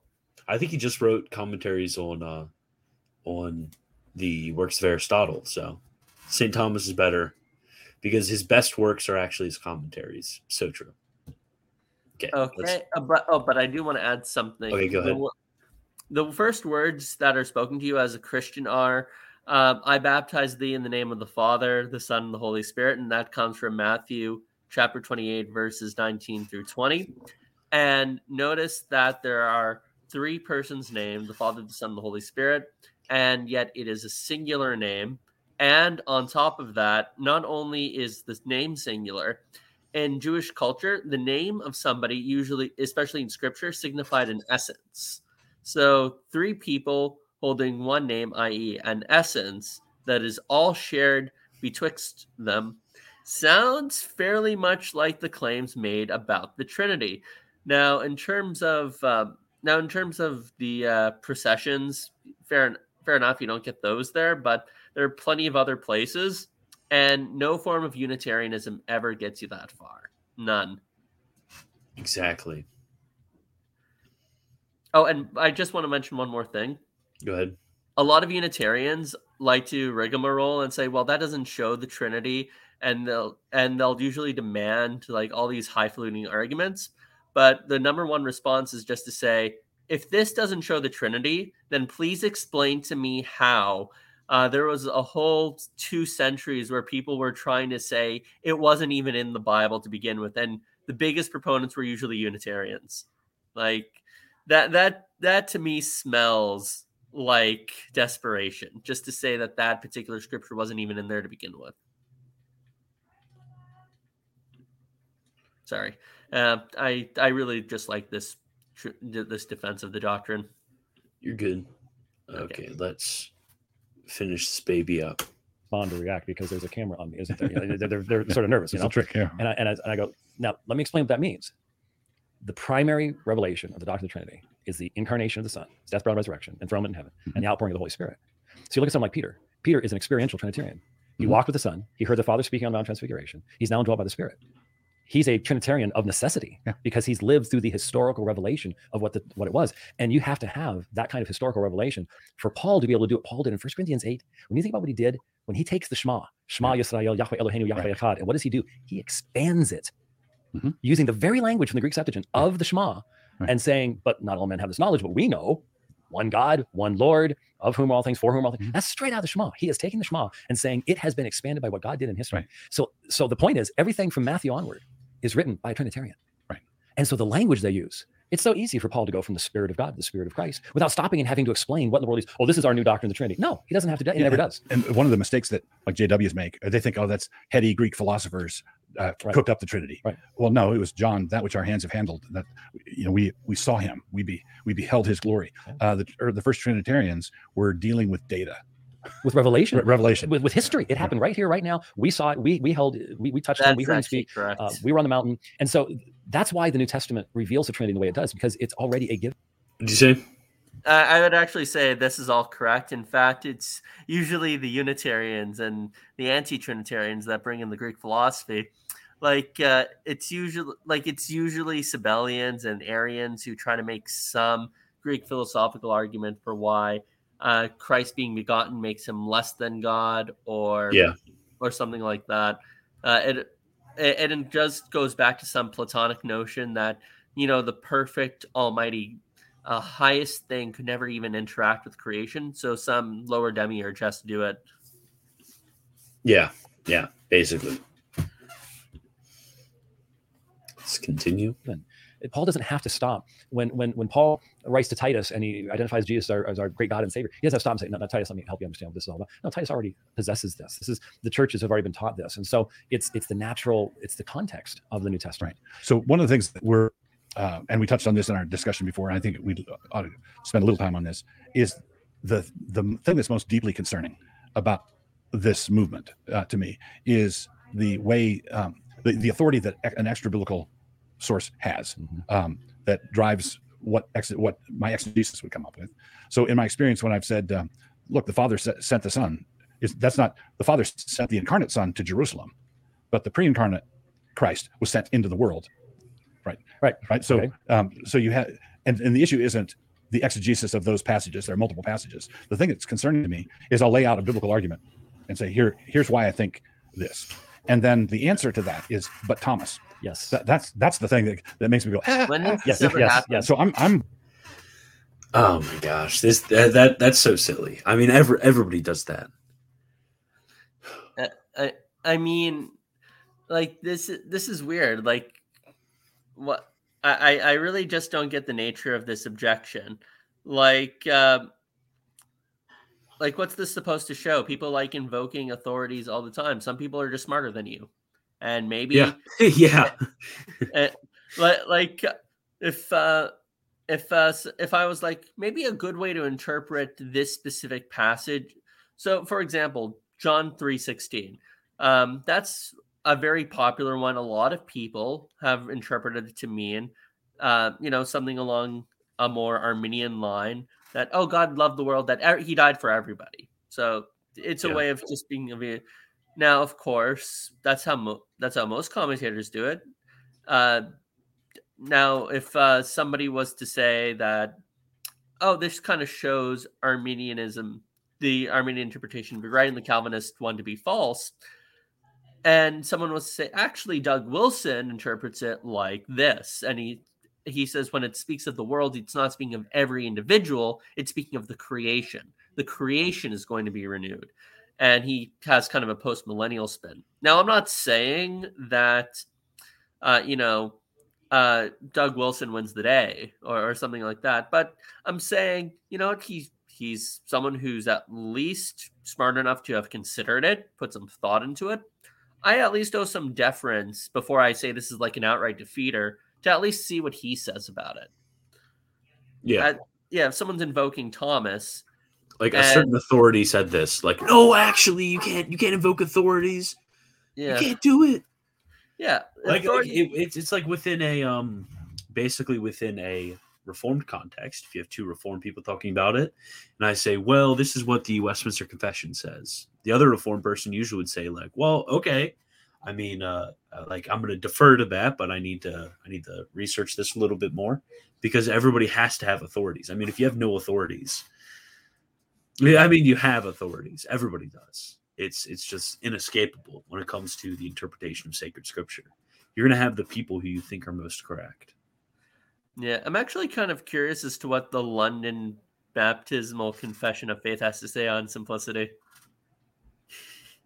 There's people who have like works from the people who were at the 1689 Second London Baptist I don't even know what they would call convention to write up the confession, and they all wholeheartedly supported simplicity and condemned very harshly any other view. Nice. Okay, I'm gonna continue this. 5 minutes. Willing to hear you. Let's open our Bibles and have a Bible study and show me that sent, and let's discuss the text. Mm-hmm. Really, this is a very and I'm using this term in a contemporary sense, not necessarily a technical sense. It's a very nominalistic way of going about things. Like show me the word. Show me the word. Not show me the concept or show me certain premises that would lead you to that conclusion, because that's not how we do theology. We don't go and do fancy little cutesy little word studies like most modern exegetes go about things. We have to acquire the sense of the text. And in doing theology, what we do is we take all of these truths which are revealed to us in sacred scripture, and we're putting them together into a holistic system that makes sense. That is truly perfecting nature. I mean, there's significant reasons why we do this. It isn't just a bunch of cool little word studies. But there seems to be a governor that overrides anything that the text says, and such that you don't even have to engage with the text. And then that seems to me to be a move on the part of. And when I pointed out, the response always is, well, you're trying to promote biblicism. So true. You're trying to promote nuda scriptura or solo scriptura. So true. Terms that have been thrown around for quite some time for the idea of it's you and your Bible under the tree, and there's no connection with the church, and there's nothing you can ever learn from the people who came before you. Mm-hmm. And there are people like that. Yeah, granted, but that's not me. Yeah, not I teach church history, for crying out loud. We're not saying there isn't anything to be learned from these things. James White challenge: go 10 minutes during your stream without mentioning that you teach church history. This is kind of weird. On the one hand, we're supposed to believe that any kind of invocation of St. Thomas, just so you can consider his authority. Oh, now you're suffocating me with extra biblical authority. And suddenly it's like, oh, well, you're just practicing sola scriptura. What? How dare you? I teach church history. We can definitely learn something from these authorities. Like, you just can't invoke them. You just can't invoke them. You just can't invoke it. What? Like, okay. I just want to know from either of these gentlemen, in what sense can I invoke the authority of church history? To what degree can I do that? And how heavy is it? How much do you weigh it, considering your own reading of Scripture? In fact, I actually have even a challenge. Have either of these gentlemen seen a biblical reading that seemed obvious to them, but they decided not to go with that reading because it contradicted how Christians have traditionally read it? I'd like to know that. I mean, there's plenty of texts like that. Yeah. Let me think. How about here's one. How about when it speaks of Saint Joseph not going in? When it speaks of Saint Joseph after his promise that he didn't go and know his wife until she had given birth. I'll be honest. If I didn't have any kind of notion of church history or tradition, that Protestant reading probably seems more likely to me. But I didn't take that because, no, church history actually backs against that. Not only does it back against it, but if you read other parts of the Bible more clearly, it seems like that's not possible, such as when you read Luke and you read Luke, coming to the idea of Mary saying, I know not even a man, how could this be? Like, that stuff makes me rule against it. I'm asking you guys the same questions. Like, what readings of certain scriptures seem, at least on the face of it, plausible until you go to the authority of the church, which corrected. I mean, the Trinity is just a classic example of this, because there's so many texts that on the face of it seems like, okay, maybe this is teaching against the divinity of our Lord, or maybe this is teaching Sabellianism, or maybe this is teaching that or this, or maybe this is teaching tritheism. There's plenty of text on the surface that you could read it like that, and people do exploit those. But we're not here to just like throw a bunch of surface readings at each other. That's never how it worked. Oh, yeah, another good one. James, the brother of Jesus. Yeah, I mean, on the surface of that, it seems like our Lord was not virginally born. Exactly. Because according to James White, have you ever heard his argument about the perpetual virginity of Our Lady? When it comes, it says brother right there. It says brother. He basically says we have to take brother in its natural sense, that we always use the term brother. I was like, wait, I thought about this for like 2 seconds, and it came to me, because I mean, this isn't that hard to think of. Wait a second, a brother has the same mother and father. If not, you're half brother. Yeah, exactly. So if we have to take brother in the same sense, I mean, were all of the kids virginally born? Then we have the virgin, the perpetual virginity of Our Lady right there. And on the other hand, you deny the perpetual virginity of Our Lady by actually having our Lord born of Saint Joseph. So it's like it's a lose-lose trying to argue that way. It's terrible. Yeah, it's like evangelicals posting out of context verses to try to support once saved, always saved. Sabbath observance for me. You should still observe the Sabbath, by the way. Except you should note that our Sabbath is Sunday. Yes. Yeah, that's actually another difficult one. Is it would seem from a lot of the Old Testament texts that actually we should just keep the Saturday Sabbath, and the Seventh-day Adventists definitely like to continuously point that out to us. I mean, Paul is basically a Seventh-day Adventist. He goes to church on Saturday. So, unironically, he does. No, I'm kidding.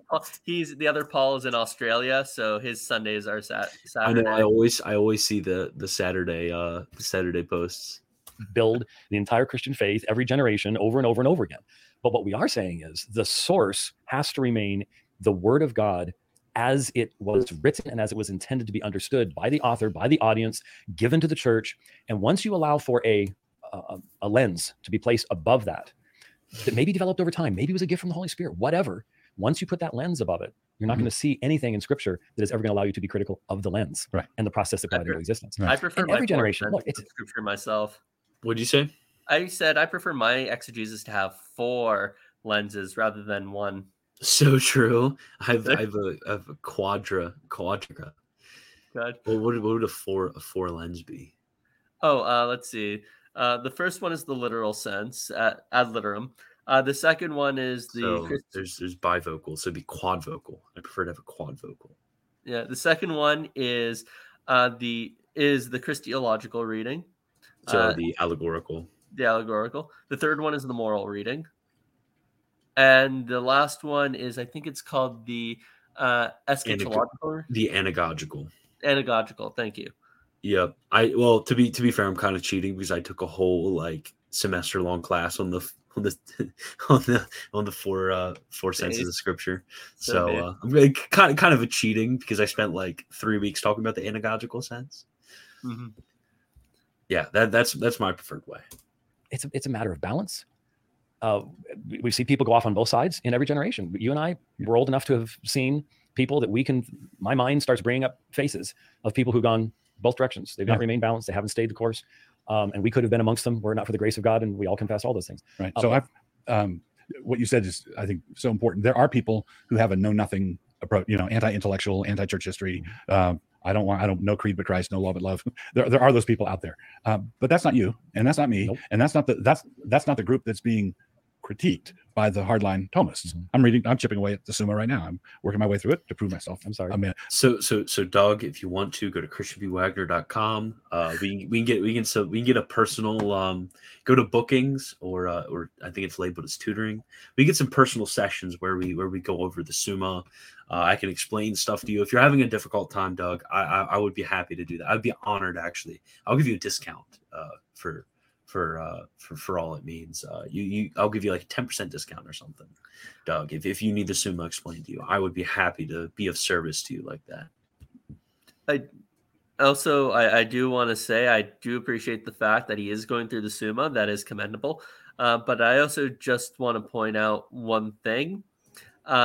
There's also the Summa Contra Gentiles. There's just a lot. So yeah, there's I have right behind me. I think I have 3, 6, 9, 12, 13, 14, 15. I have 15 volumes of St. Thomas's works, and he has 80. Wow. So when it's finished, the Corpus Thomisticum by the Aquinas Institute is going to be 80 volumes. So of those volumes, I'll probably, through all of my scattered reading, probably read about the 15, maybe 20 of them, because it's just scattered reading that I've done. But again, 1/4, that's really the only section that I have just deeply dove into a trillion times is the first half of Prima Pars, 1 through 49, and the Tractatus de Gratiae on grace. Those are really the only 2 sections that I've really been able to have that hardcore reading of. So it's great you're reading through the Summa, but come on now, there's a lot more. There's a lot more to it. That'll give you the basics, but it's really a lifetime. It isn't let's take a few weeks and do a cutesy little study. Mm. Which is why I like to teach people how to read the Summa, and not necessarily have to spend 4 years. Which is why you should go to Annotated Thomist on christianbwagner.com. Give you a little section of the Summa every single day. My own personal footnotes explaining terms, summary of the articles, everything like that, to teach you how to read the Summa. Because it would take me forever to teach you every little thing that you need to know about Thomism. You got to do reading on your own, and I know it can be a bit difficult. But let's continue. Prove myself a man.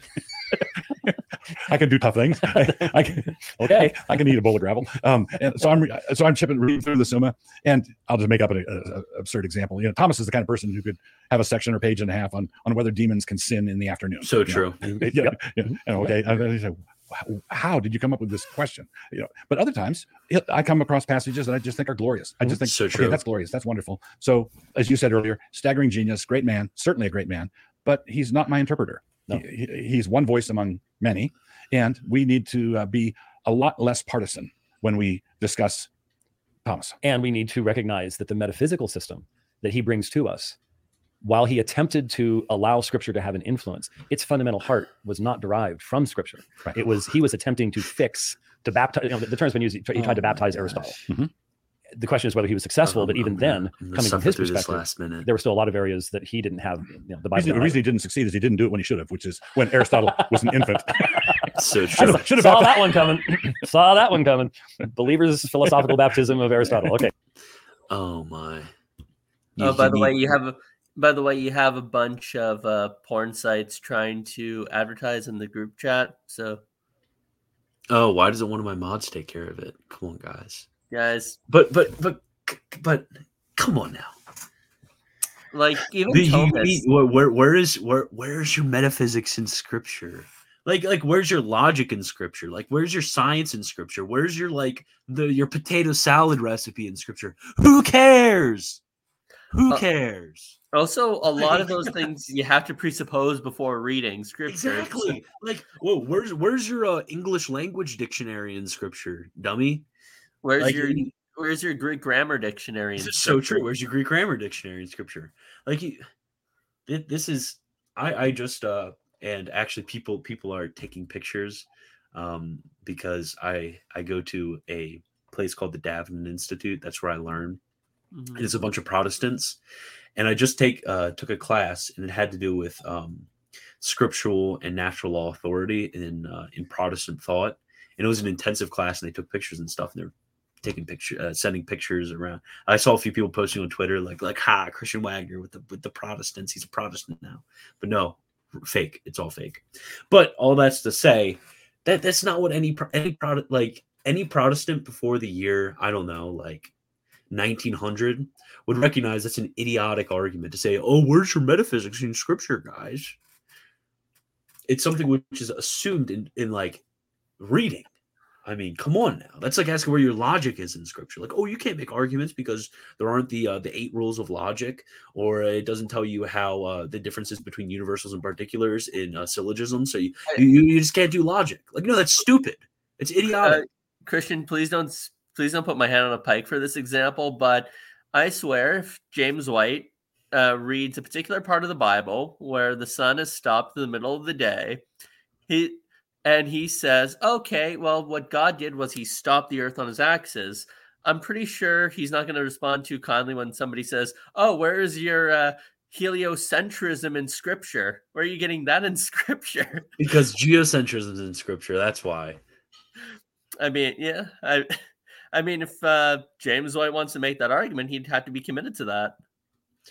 Okay. Any final thoughts? Let's we just hit 2 hours, so. No, I'm good. I basically knew what was coming. It was basically a bunch of woe is me. They're forcing me to submit to Thomas as my sole authority, and I can't read my Bible anymore, and it's so bad. Yes, my external authority, St. Thomas.